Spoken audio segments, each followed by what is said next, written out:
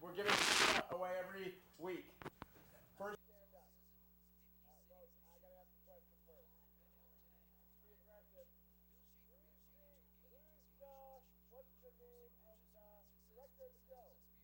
First stand up and speak. Laura Hodel.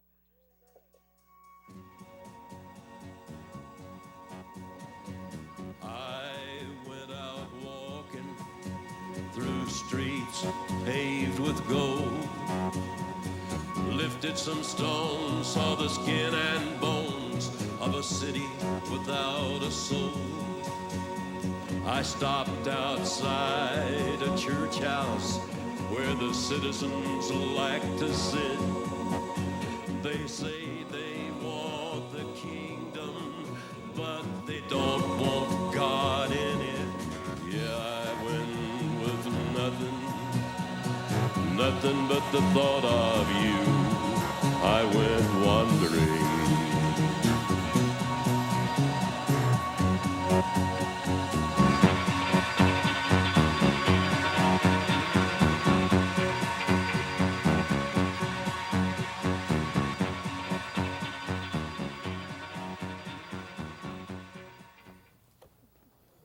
Live from the Mecca of Mormonism, Salt Lake City, Utah. This is Heart of the Matter, where Mormonism meets biblical Christianity face to face, and I'm your host, Sean McCraney. We praise the true and living God for allowing us to participate in this ministry. We thank everybody who participates and helps. May He be with you and us tonight. Heart of the Matter can be seen right now, live streaming video, anywhere in the world, www.hotm.tv.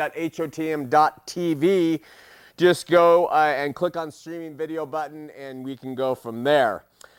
Nearly 6 years ago, my wife drove me to the Long Beach airport and kind of said, here you are, good luck. We were in deep debt. I was in school. We're on that camera. And, so tonight, or today, Mary made Utah our home. So we are officially here. No more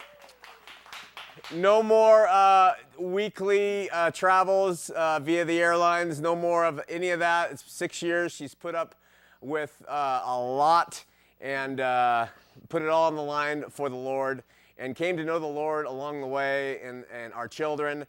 So people who are out there and think, if I leave the church, my family will fall apart. My children will be lost. I've got to stay in for them. It's not true. Put your faith and trust in Him, and He will bless you. He'll bless your marriages through thick and thin. Still not easy on the poor woman, but He does bless you. So don't give up. Welcome to Utah. I love you too. All right. Weather's getting cold. People are needing warm coats. Each year, Aletheia Ministries tries to help the rescue mission of Salt Lake City in their efforts to keep people warm. How can you help? Bring new socks, the ones still in the wrapped bags, and new or nearly new winter coats for males and females here to the station between 9 a.m. and 3 p.m. Monday through Friday, and we will take them in bulk over to the rescue mission. The address is on the screen. Thanks for helping, for those of you who are so inclined. Every Sunday without fail, God willing, we hold church up at the University of Utah. 10 a.m. we do milk. 2:30 we do meat. We do verse by verse. It's a very unique approach to church, so to speak. And if you're looking for a unique approach, a lot of non-churchy stuff going on, but a lot of fellowship and good times in the Lord. Come join us. Go to www.campus.com, and between the letters campus is a hyphen, campus.com. All right, take note of this. Ready? This coming Monday night, 7 p.m. sharp. Be there early, but sharp. At the Gateway Movie Theaters in downtown Salt Lake City, join us for our premiere of Boy. Take a look.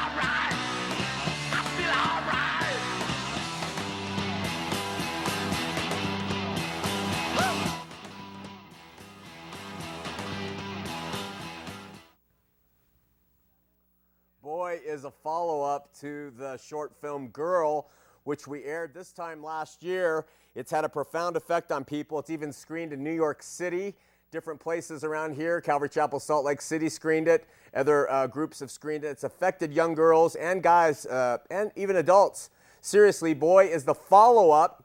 Girl was the presentation of what the girl experienced through premarital relationships, and now we're going to see what the boy's perspective was. So join us, gather up your teens, a free premiere on Monday night, December 5th, 7 p.m., the Gateway Theaters. Hey, would you like to be an audience member? We often get people who don't realize that you can be in the audience. The studio audience, they're a very good-looking group tonight, and they're all here. And you show up by about 7:30 if you can to the studio, and we can put the address of the station on the screen for you. And you just come in. It's free, and there's no screening other than signing your name in. Every now and then we do a brief pat down if you look suspicious. Just kidding. And you just come and watch. Now, we would love to have you come anytime you want, but we especially invite you to come on Tuesday night, December 27th. Why? Because that's our 300th show. We celebrated 200 a while ago. 300 is coming around the corner in the next few weeks. December 27th. Be here. Last time we filled the studio with people, had a celebration. So we'd love to have you. Think about it. Okay, how about a moment from the Word of God?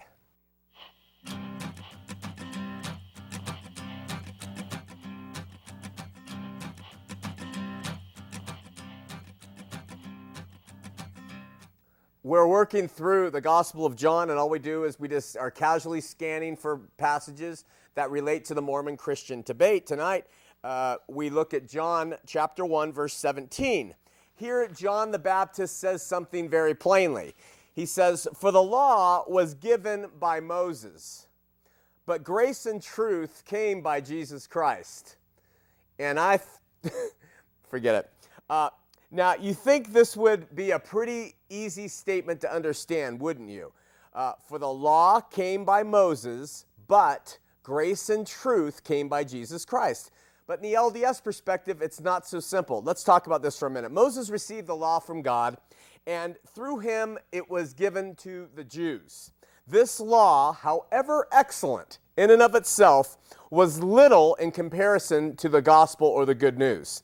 You see, the law, as it proceeded from the holiness of God, was intended, this was the purpose of the law, according to like Romans 3:28, the law was intended to convict every single person of sin. That was the purpose of the law. And it was a law of rigor and condemnation and even death. The law was also full of types and figures, and it was, people were incapable of living under it, and especially of expiating sin by trying to obey it. It couldn't remove sin. To embrace it or attempt to live it was going to be a life of frustration, condemnation, guilt, and failure. Nobody ever measured up to God under the law, but this, remember, is why God gave it. He gave you his standard of holiness, and he said, this is my standard of holiness. You try to live it, and you just keep failing and failing and failing and failing. What it does is it brings you to the good news of Jesus Christ. See, yes, the law was given by Moses, but notice that John the Beloved, not John the Baptist wrote this, but John the Beloved, when he said, but, however, nevertheless, grace and truth came by Jesus Christ. The law by Moses, certainly, but grace and truth by Jesus Christ. And this grace and truth was in total opposition to the condemnation that the law produced. This is why Paul wrote in Romans 8:1, "There is therefore now no condemnation to them which are in Christ Jesus, who walk not after the flesh, but after the Spirit." You see, Jesus came and he obeyed that law perfectly, and nobody else has ever been able to obey it. And he was not condemned by it, but we are. Now, in this new covenant of grace and truth, we believe on him who obeyed that law. And we put our faith and trust in him who did what we could not do.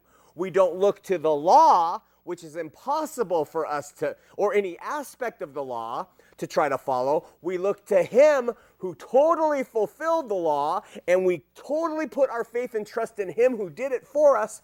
And by that, we are saved by grace through faith, you see. This is why Paul wrote in Galatians 2:21, I do not frustrate the grace of God. For if righteousness comes by the law, then Christ is dead in vain. You see, the law does not in any way make a person righteous because we can't live it.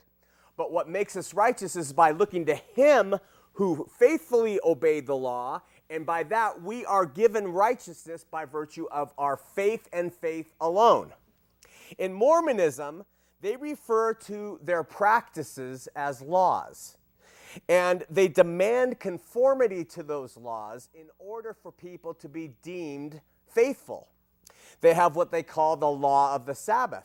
They've had a law of consecration. They have a law of health, referred to as their word of wisdom. They have something called the law of tithing. I mean, that's what it's called, the law of tithing. They even go so far in one of their articles of faith to say, we believe that through the atonement of Jesus Christ, all mankind may be saved by grace? No, by obedience to the laws and ordinances of the good news. So it's a total amalgamation of Old Testament, New Testament, all this stuff. But the New Testament is clear. You can't mix them. Grace is grace. Law is law. There's no commingling of the two. All of these things stand in total and complete opposition to the grace and truth which comes by Jesus Christ. And every time a Mormon believes they are somehow pleasing God by obedience to what they call the laws and ordinances of the gospel, they're actually frustrating the grace and truth that God has for all those who believe. With that, let's have a word of prayer. Father in heaven, we seek you and need you. Help those who are seeking for truth that their eyes may be open. Help our audience members, wherever they may be, our volunteers, our staff, everybody who is seeking to walk with you, Lord, and seeking to find you. In Jesus' name, amen. All right, last week we presented a quote from Martin Harris, who I suggested was a mark that the Smith family and the Whitmer families chose to con out of money in order to get him to publish Joseph Smith's Book of Mormon. When Harris went to visit Joseph Smith, and Joseph told him that he had seen him through the Urim and Thummim as the man who was going to help bring forth this Book of Mormon, this is what Harris said, quote, "If this is the devil's work, Joseph, I will have nothing to do with it. But if it is the Lord's, you can have all the money necessary to bring it," meaning the Book of Mormon, "forth to the world," end quote. We really don't know what Joseph did to convince Harris that the work was of the Lord and not of the devil, but we might consider the idea that Joseph at this point began to draw heavily on the themes of a book called View of the Hebrews and the messages it contained to sway a somewhat reticent Harris. Let me give you an example of why I think this is the case.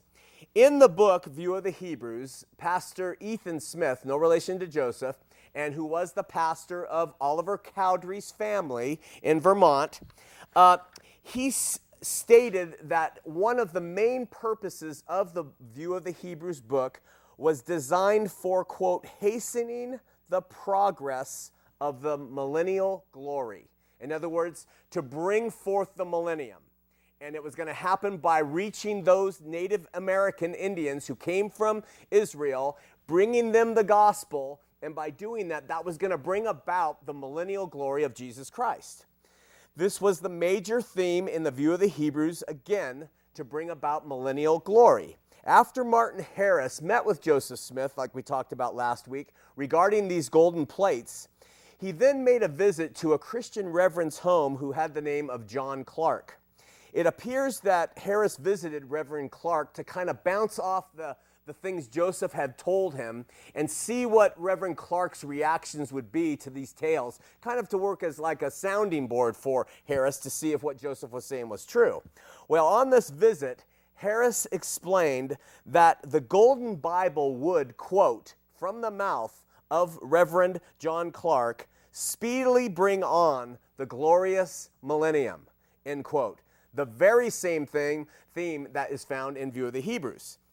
Now, it's really, really important to understand. We don't see this so much today in the LDS, but when Mormonism started all the way through Joseph's life, the millennial glory, the imminent return of Jesus, the LDS being the light and salt of the earth so that Jesus can recome and establish his kingdom, was a fervor. They were zealously millennialists in their thinking. They are going to prepare and develop this kingdom to which Jesus will come and he will receive.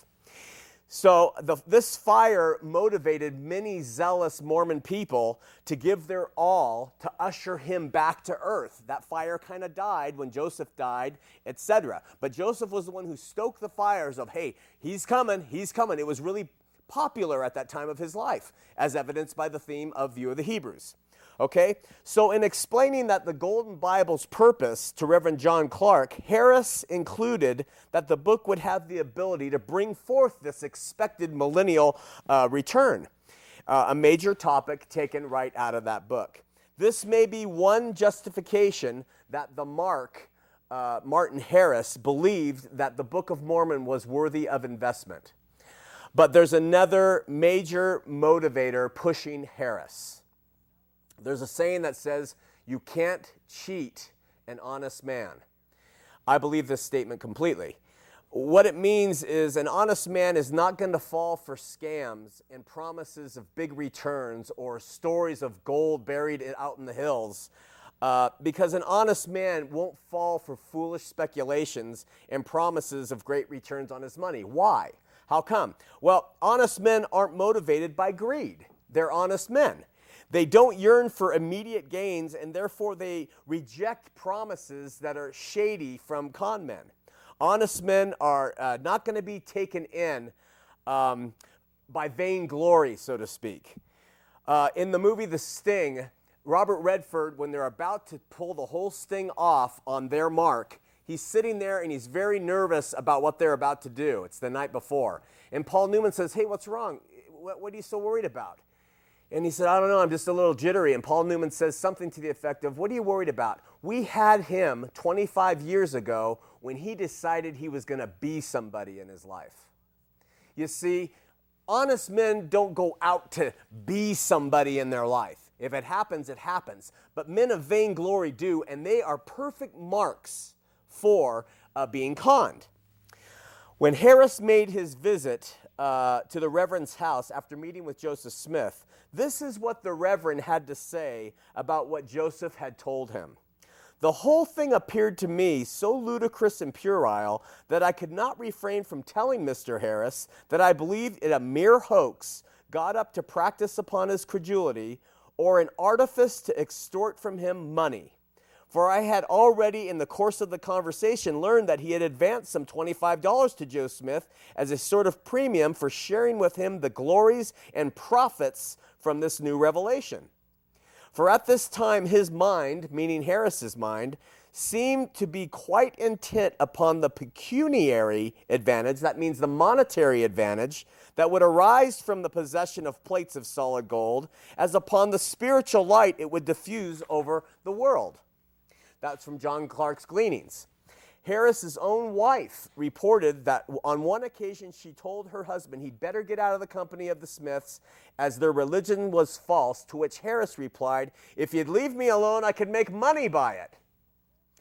While in an argument with his wife, a neighbor claimed that she was an ear and eye witness to the fact that Harris said to her when she was nagging him, quote, what if it is a lie? If you will let me alone, I will make money of it. In light of all this, then, I would add that where Harris was certainly the chosen mark for the clans Smith and Whitmer, he himself, like the marks in Ocean 11 and like the mark in the Sting, was not an honest man and therefore totally susceptible to this con. So, having obtained the plates now and an apparent financier, Joseph prepared to translate. Because of the pressure from cronies that he used to dig treasure with, they were putting pressure on him because they wanted their share in this. They believed themselves to be part of a team. Joseph left the town of Manchester to translate in more peaceful surroundings. As a side note, Joseph later described his leaving the Manchester area as a result of persecution from an unnamed individual, when in reality what it was all his gold-seeking buddies were mad that they weren't let in on this gold, feeling that they were kind of a team to find this stuff. This is kind of half my problem with Mormonism and the Joseph Smith history. If Joseph had been a treasure seeker, and he was, and had lots of buddies who believed they owned part of the treasure he unearthed because they worked as a team, which they did, why not just say so, for goodness sake? What's the big deal? If it was the truth, say it. And then explain it. Say, I was in treasure seeking with all my friends, and we had a lot of fun doing that, but when an angel came and told me about these plates, it was completely separate from them. But they didn't understand that, and so they were really angry with me, and they kept trying to say, we want our share of the gold. But I realized, from the angel visiting me that while I was involved in treasure seeking, it was not right, but now this was a completely separate event, but they didn't understand that. But no, they twist and they turn and they hide and they obfuscate all the truth that they can of stories in order to present with you a picture that is just not true. Joseph wasn't an honest man, and the church leadership that has followed him wasn't honest either. Now, in this day, 2011, they're starting to have to be. And so they're coming out and they're making it appear that, boy, we are showing that Joseph looked into a hat to translate the book. And we are saying that he really never had the plates with him when he did the translation. Why are they doing this? Because they have to. The internet is making them stand up because of the official documents that are proving all their earlier stories that I was fed all the way up through, to the mid-1980s. I think they pushed this stuff, and I think they still do. And so people can take the truth, really, no matter how ugly it is. Most people realize, I've made mistakes in my life too, I can handle it. But when you start fabricating around it, that's when they smell a rat. And that's when they say we're not going to have anything to do with it. Anyway, Joseph decided to move to Pennsylvania as his father-in-law had suggested. So Joseph wrote to his brother-in-law, Emma's brother, and said, come down, bring a wagon, and take Emma and I back to Pennsylvania so I can so I can come visit you and live there. They moved on a house that was on the corner of Emma Smith's father's property, Isaac Hale. And Isaac Hale, when they arrived, this is what he wrote about their arrival. Soon after they arrived, I was informed they had brought a wonderful book of plates down with them. I was shown a box in which it was said that where they were contained, which had to all appearances been used as a glass box of the custom-sized window glass. I was allowed to feel the weight of the box, and they gave to me to understand that the book of plates was then in the box to which I was not allowed to look. I inquired of Joseph Smith Jr., who was to be the first who would be allowed to see the book of plates. And he said it would be a young child. After this, I became dissatisfied and informed him if there was going to be anything in my house of that description which I could not be allowed to see, he must take it away. If he did not, I was determined to see it. After that, the plates were said to be hid in the woods. By the way, there were many people who reported that Joseph said the first person to see the plates was going to be a young child. I'm telling you, folks, this guy made stuff up as he went. It just morphed and changed as he went to survive and keep the story going. Once there in Pennsylvania, Joseph began translating using Emma as a scribe. Because of his father-in-law's request that he either must see the plates or they were not allowed into one of his homes, the plates remained in the woods. But Joseph said the power of the spectacles was so powerful, he could read their contents as if they were sitting on the table right in front of him. Now, Still at this point, it seems that he did not have a mind to make this book a new revelation from God. I'm not sure he even considered turning this new revelation or whatever into a new religion at this point. Instead, it was more so going to be a pseudo-history that included many religious themes to continue to appeal to Martin Harris. And I believe with some educated speculation, admittedly, that the motive for Smith still at this point was money. Still money.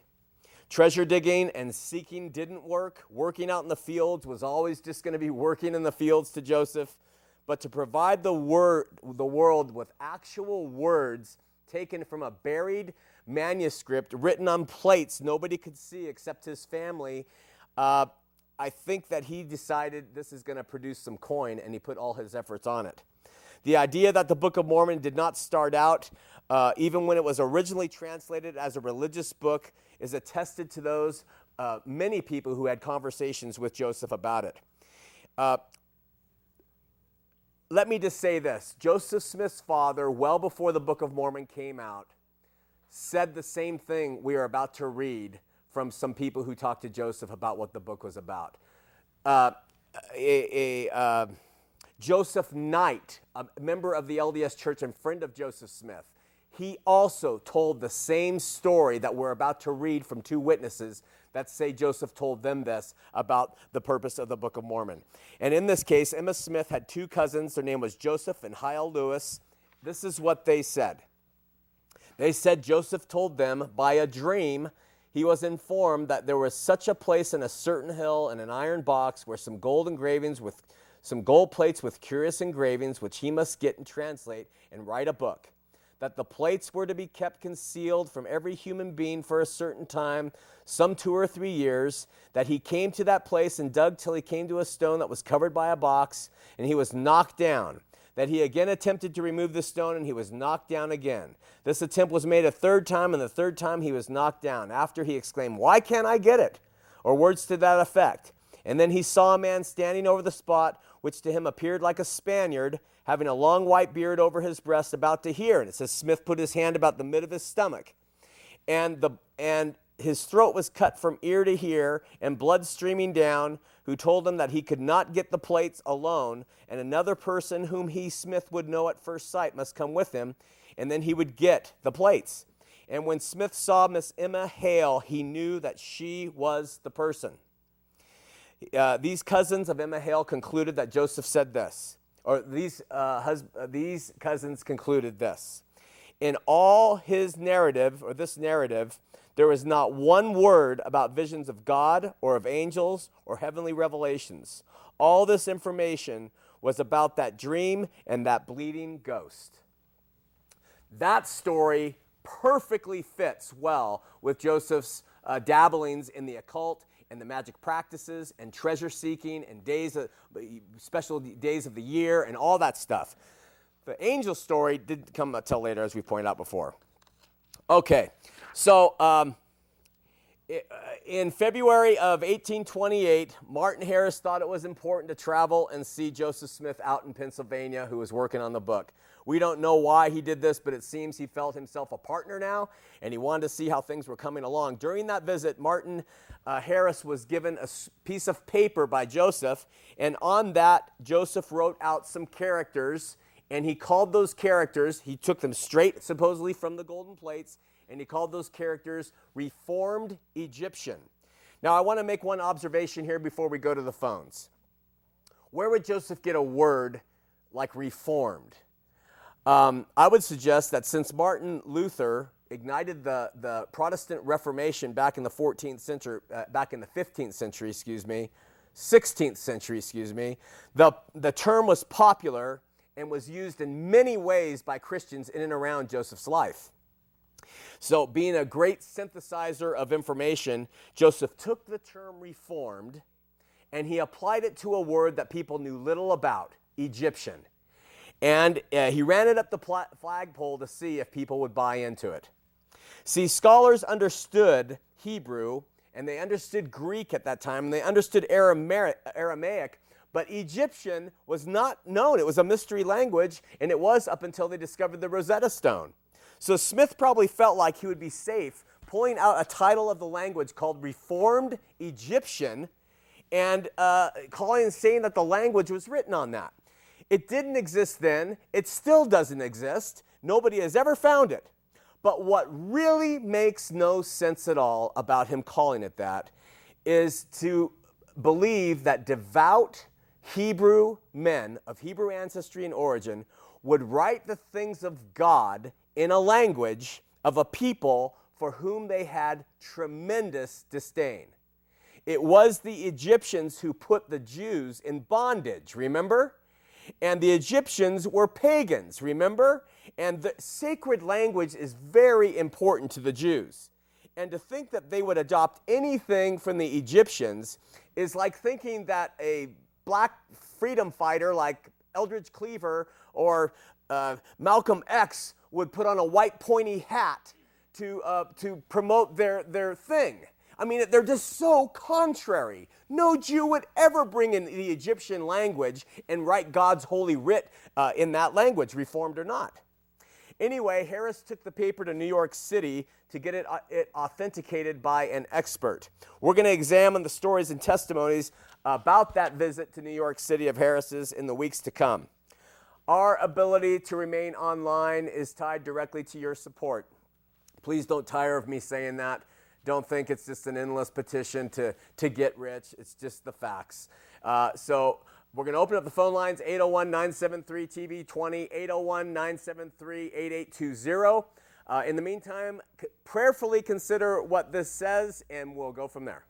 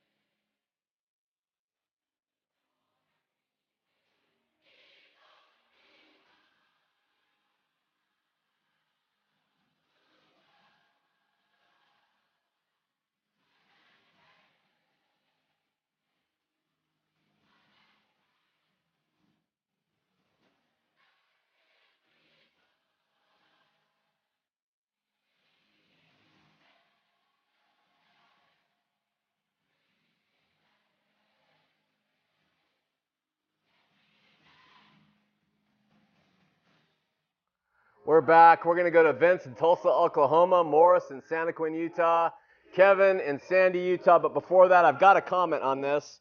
A good friend, Danny, he showed me the church news. Someone sent this to him at his house. He's still a member, not off. And this is it. And this is all about the witnesses. We're going to talk about that in weeks to come. But inside, there's a story here, and it's about the prophet, the humble, non-materialistic. Jesus is the only way, prophet of the LDS Church here, having a graven image made of himself. And it's really interesting. It talks about how he sat so kindly, and as they measured his face and got all the dimensions down. And, you know, I didn't read anything about Jesus in here. All I read about was Thomas Monson and his great life, and how they can't wait to take this bust of him and put it in the conference center so he can join what they call the Hall of Prophets, and all of them having their their likeness carved in images so the LDS can walk through and say, oh, wasn't he a wonderful prophet? Wasn't he a man of the Lord? Look at that graven image of him. I'll never forget that graven image that is now embedded upon my mind. It's funny, the third commandment is thou shalt make no graven image. Not of man, not of a bird, not of this, not of that. And yet, these guys, prophets, they call themselves prophets. Could you imagine John the Baptist sitting for them to measure his face and stuff while they make a bust of his head? He lost his head.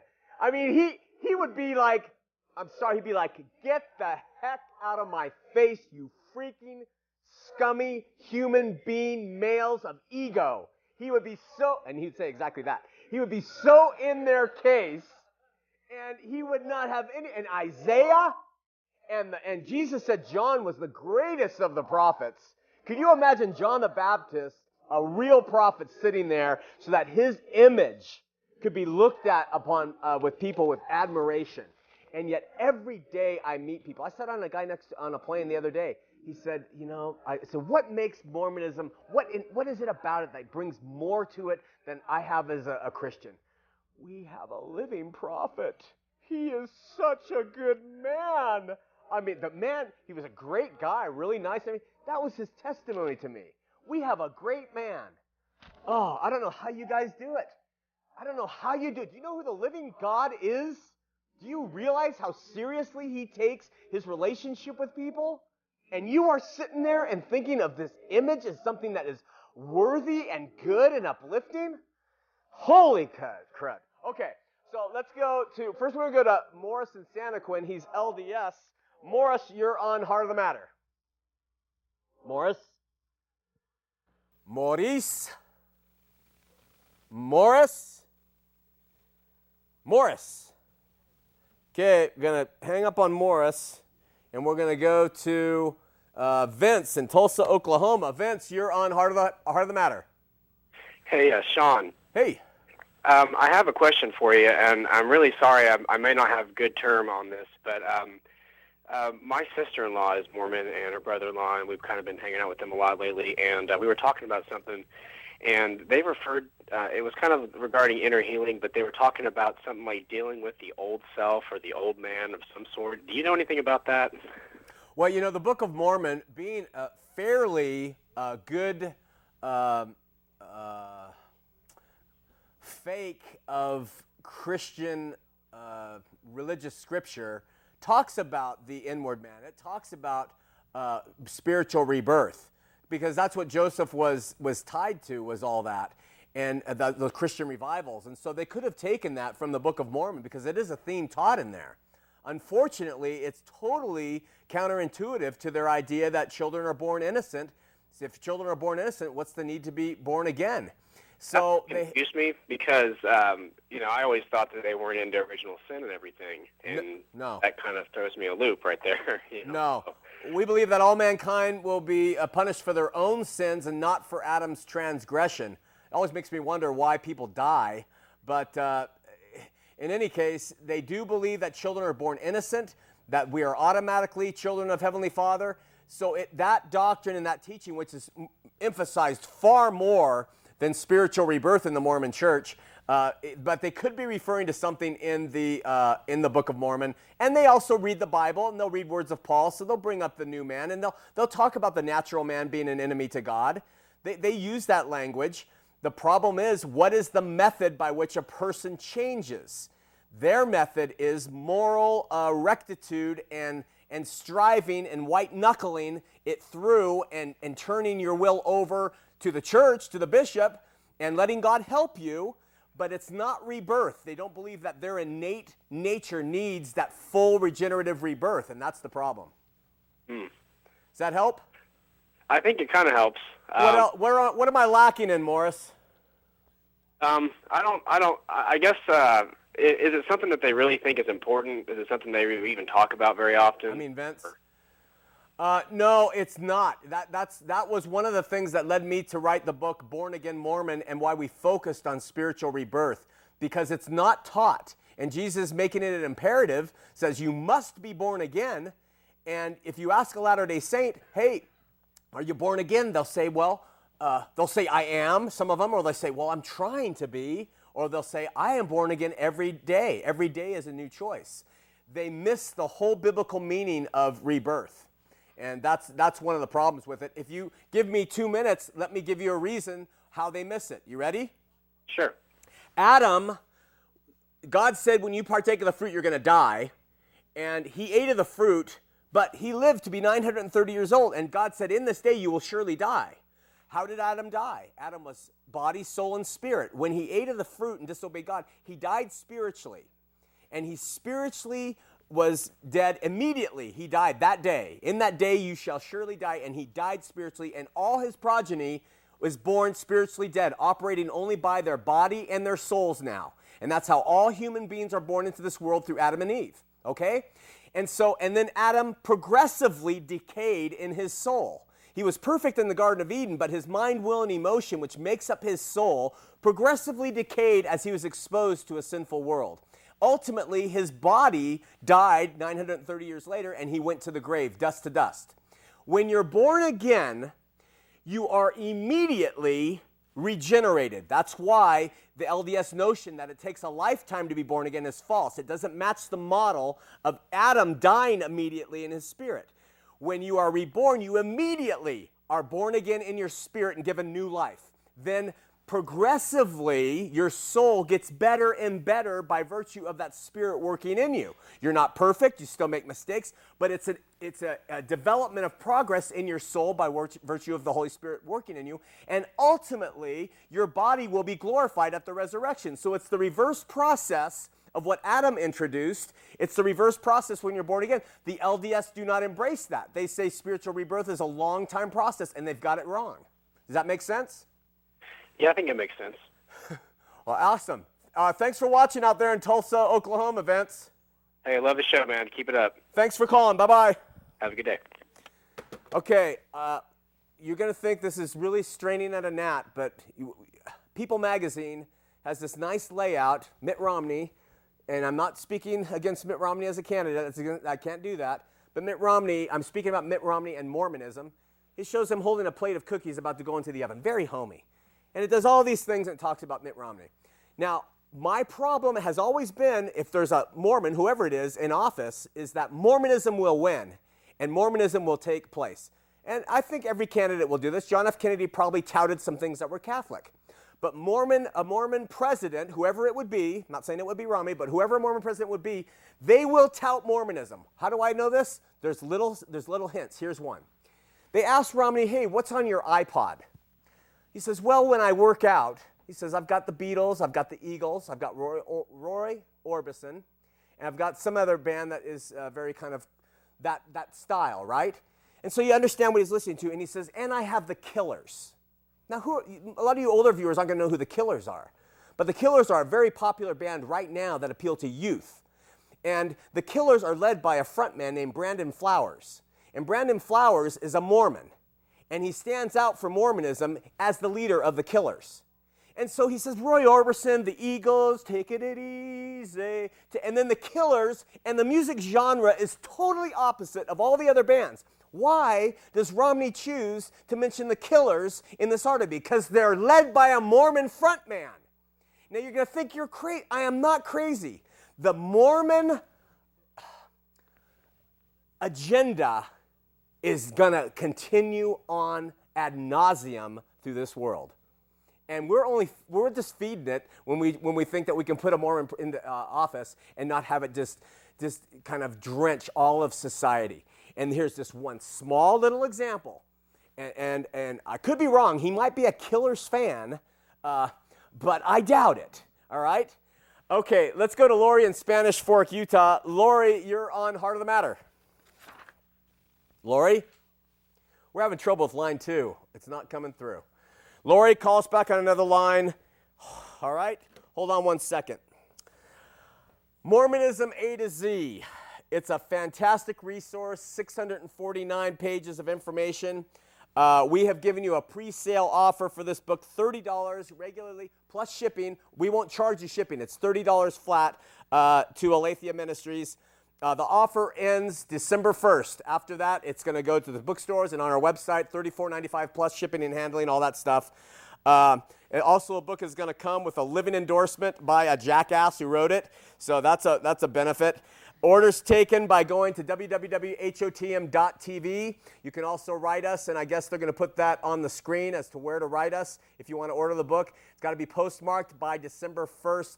Anything thereafter, we're not going to be able to honor that with this pre-sale offer. Okay, let's go to Kevin and Sandy. Kevin, Sandy, Utah, you're on Heart of the Matter. Oh, you got to turn down your TV, Kevin. It's going to take him a minute. They said Lori. Kevin. He said Lori. Well, you're on the air, Kevin. Okay. Hello? Turn down your TV, Kevin. It's down. All right, you're on the air. It's not down. Hi, Sean. Hi. Are you there? It's a time delay, Kevin. You've got to turn that TV all the way down or you're going to get confused. It's all the way down. I can hear it. Okay. Sean, my name is Kevin. Yes. I was married for 32 years. I was in the LDS marriage, and I was in the LDS religion, and the church was used as a weapon against me because of a lot of different things, because my wife would go to the bishop and tell her things about like that, oh, he's using caffeine pills, so he's bad. So I would always be amazed when I would go to like the priesthood meetings, and they'd have lessons on the word of wisdom, and they would try to talk about the difference between hot caffeine and cold caffeine. And I never understood that. Yeah, good point. So is that your point? Well, that's one of them, but it was after 32 years I got divorced. I've left the church because it's the biggest fraud ever. Yeah. And I've never, ever understood why until I started reading, like I read God Makers, yeah, and I started to understand a lot of the things that happened that really didn't happen. Huh. Yeah, there's a lot of information online. UTLM is a great source too. But here's the thing, Kevin. What are you doing now? It is such a travesty to see guys like you who can see through what's going on, but you walk. But what have you walked to? Well, I found your program, for one thing. Dennis and Jeannie Glassborn showed me your program, and so I've been watching your program. And now I just look to a God who loves me and who accepts me, and that I can turn to, and that is not judgmental. Awesome. That's good. Jeannie and Dennis will keep pointing in a good way. Keep listening to what they tell you about the Lord. And it's really great you've come out, Kevin, and your testimony. I pray other people will hear you. Do you have any insider advice before we hang up that you could say to a listening audience all over the world about you've left it, and what does that mean? What it means is if I was in the LDS faith, I would not just accept what they tell you. I would look into it and find out. You know, I was always under the impression that the only wife that Joseph Smith had was Emma, but all you have to do is Google it. You'll find out how many wives he really did have and why he didn't marry them. And so I would just say, don't just take their word for it. You need to find out for yourself. All right. That's a great challenge. Really appreciate it, Kevin. God bless. All right. Thank you. Okay, bye-bye. Nicholas wrote, I watched a show back from the archive. There was a caller who asked about the film The Secret and the Law of Attraction. The Law of Attraction is an occult teaching which has leaked into Christianity as name it and claim it, or what they call the prosperity gospel, word of faith, and other names. It's completely heretical and very dangerous, as it states that God owes us a happy life, a good job, a nice car. Some of the things big preachers on TV also suggest. Let me tell you something.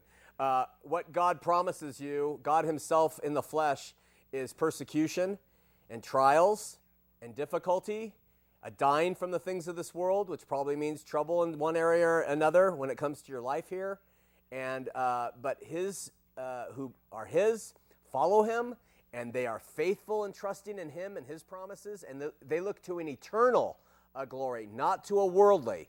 And so anybody who teaches these things like word of faith and prosperity gospel, name it and claim it, turn the TV, man. Just turn it. It's not biblical in the sense of what the gospel of Jesus Christ is all about. They might find biblical precedents for it in the Old Testament, certainly not since Christ came. Rockwell says there is a great source to research Joseph Smith genealogy and his wives. It's familysearch.org. If you perform a search on Joseph Smith, typing in his name, birth date, and place of birth, it will bring up all marriages, some I should say, including the names and ages that Joseph Smith was a part of. So people who don't believe that Joseph Smith was a polygamist, go to your own familysearch.org, type in Joseph's name, his date of birth. I think it was December 23rd. I don't know the year. You can look that up online.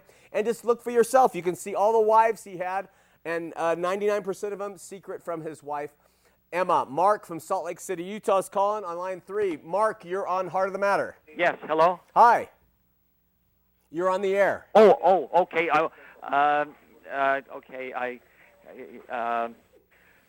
You know, when you always talk about grace and that the law isn't important, what I want to say is that grace allows the believer to, yes, we'll fall and we'll never live it perfectly, but in the Old Testament, God, Psalms 103 says, He will look on us and understand that we were made of dirt. Yeah. But the point that I want to bring out is that Christians who are hello? I'm here. Christians who are, Jude, the letter of Jude completely speaks of grace. But the person who is following that grace must be living a sanctified and a holy life. Okay, right there, you're dead. Wrong. No, you're wrong. What about second? No, you can't say must. You cannot say must. You cannot say must. Because I'm going to tell you something. You are not living a sanctified life. Well, no. Right now, you're getting angry at me for calling you on this. Your blood pressure is going up. I'm not. My blood pressure's not going up. Okay, but you cannot put a must. You cannot put a must. You can put a will. Sure. No, wait. You can put a will. You can say true Christians will love and they will have faith. Will, must. What's that? That's. It's a huge difference. It's a huge difference. Because in the churches, a pastor who teaches must puts everybody there under law. And it is, you might think it's not significant. What you're trying to do is once these people have begun in the spirit, you are trying to perfect them in the flesh. No. Daniel, Psalms, great stuff. But in the gospel of Jesus Christ, it is grace. A prayer inside of Daniel chapter. No, I don't want to hear the prayer in Daniel. I'm just talking about the gospel of Jesus Christ as taught by Paul throughout the New Testament. Fine. Listen, I am all for. No, you're not. You're going to read it anyway? You're gone. Listen, I am all for living a life that is devoid of as much sin as God gives to you the strength to overcome. I am not antinomian in the sense of do what you will. I've never met a true Christian who wants to sin. I meet Christians who fail. I meet Christians who have struggles, but they have guilt and they have consciousness, and they go to God and they say, Abba, Father, help me with these problems. I've never met a true Christian that says, it's okay to do what I want. So, but don't bring people under musts. It's wrong in terms of Pauline epistles and everything in context. It's just look at the context, okay? All right. Are you doing? Yes, I am. Really quickly before we go to Lori in Spanish Fork, a Mormon president, $25 minimum donation, www.hotm.tv. You can get this, and it's great, but we're not going to show the clip for it. But HOTM.tv, and you can pick up a video that looks like this. Okay, let's go to Lori in Spanish Fork. First-time caller. Lori, you are on Heart of the Matter. Hi there, Sean. Thanks for taking my call. You're I welcome. have 3 questions for you tonight. Yes, be quick. You got 3 minutes. Okay. My first question is I was reading a book, Sidney Rigdon, Portrait of Religious Success, where there was a reference made to that Joseph Smith, after writing the Book of Mormon, took it to Canada to sell the copyright. Yeah. Is that true? Is my first question. Okay, Second stop. question Stop. I can't remember the question. So the first one is, Joseph himself didn't go. He received a revelation from God sending others to go and told them that they would find financing in Canada for the book, and it was a false prophecy, which makes him a false prophet. Second question. Okay, got that. My second question is, well then, by selling that copyright, obviously there was going to be some kind of benefit financially. Who stood to gain from the sale of the copyright? Who owned the copyright? Joseph Smith? Yeah. Mrs.? Joseph Smith owned the copyright. He was the author and proprietor in the first edition, stamped on the title page. And had they sold that, and he was willing to sell the Word of God, by the way, the copyright, to get money. We're going to cover that later. He would have benefited monetarily and probably paid back some of the money that was loaned to him. Okay, well then my last question is it true that the first edition of the Book of Mormon says that it was written or authored by Joseph Smith, whereas the consecutive editions all state that it was translated by Joseph Smith? That's absolutely true. Okay, well you answered my questions. Thanks so much for taking my call. Hey, great questions, Lori. Thank you.